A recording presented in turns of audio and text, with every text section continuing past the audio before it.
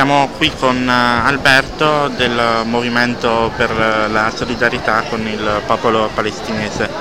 Siamo qua in piazza Duomo e a lui chiediamo come mai si sta svolgendo questo presidio.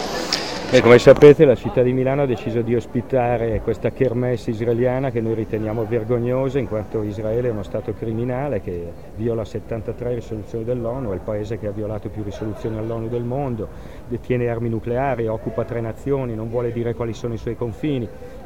Abbiamo visto cosa ha fatto a Gaza nell'operazione Piombo Fuso, detiene 11.000 prigionieri palestinesi nelle sue carceri, quindi insomma sappiamo bene i crimini contro l'umanità che ha commesso e pensiamo che una città martire della resistenza come Milano non debba ospitare uno Stato che pratica il nazifascismo contro il popolo palestinese, che pratica l'apartheid non solo verso il popolo palestinese ma anche all'interno stesso di Israele. Io ci sono stato spesso, le minoranze sefardite o gli ebrei orientali sono discriminati rispetto agli ashkenaziti. Israele è uno Stato, un'etnocrazia, come dicono molti israeliani stessi, come i nuovi storici israeliani, e per cui io credo che debba partire per arrivare a una pace vera, dovrebbe prima di tutto riconoscere il torto fatto nel 48, la Nakba, quindi riconoscere il diritto al ritorno dei profughi palestinesi. Poi è chiaro che non tutti torneranno, ma comunque gli altri vanno risarciti, deve liberare Gerusalemme, che deve essere di tutti, sostanzialmente deve diventare uno Stato democratico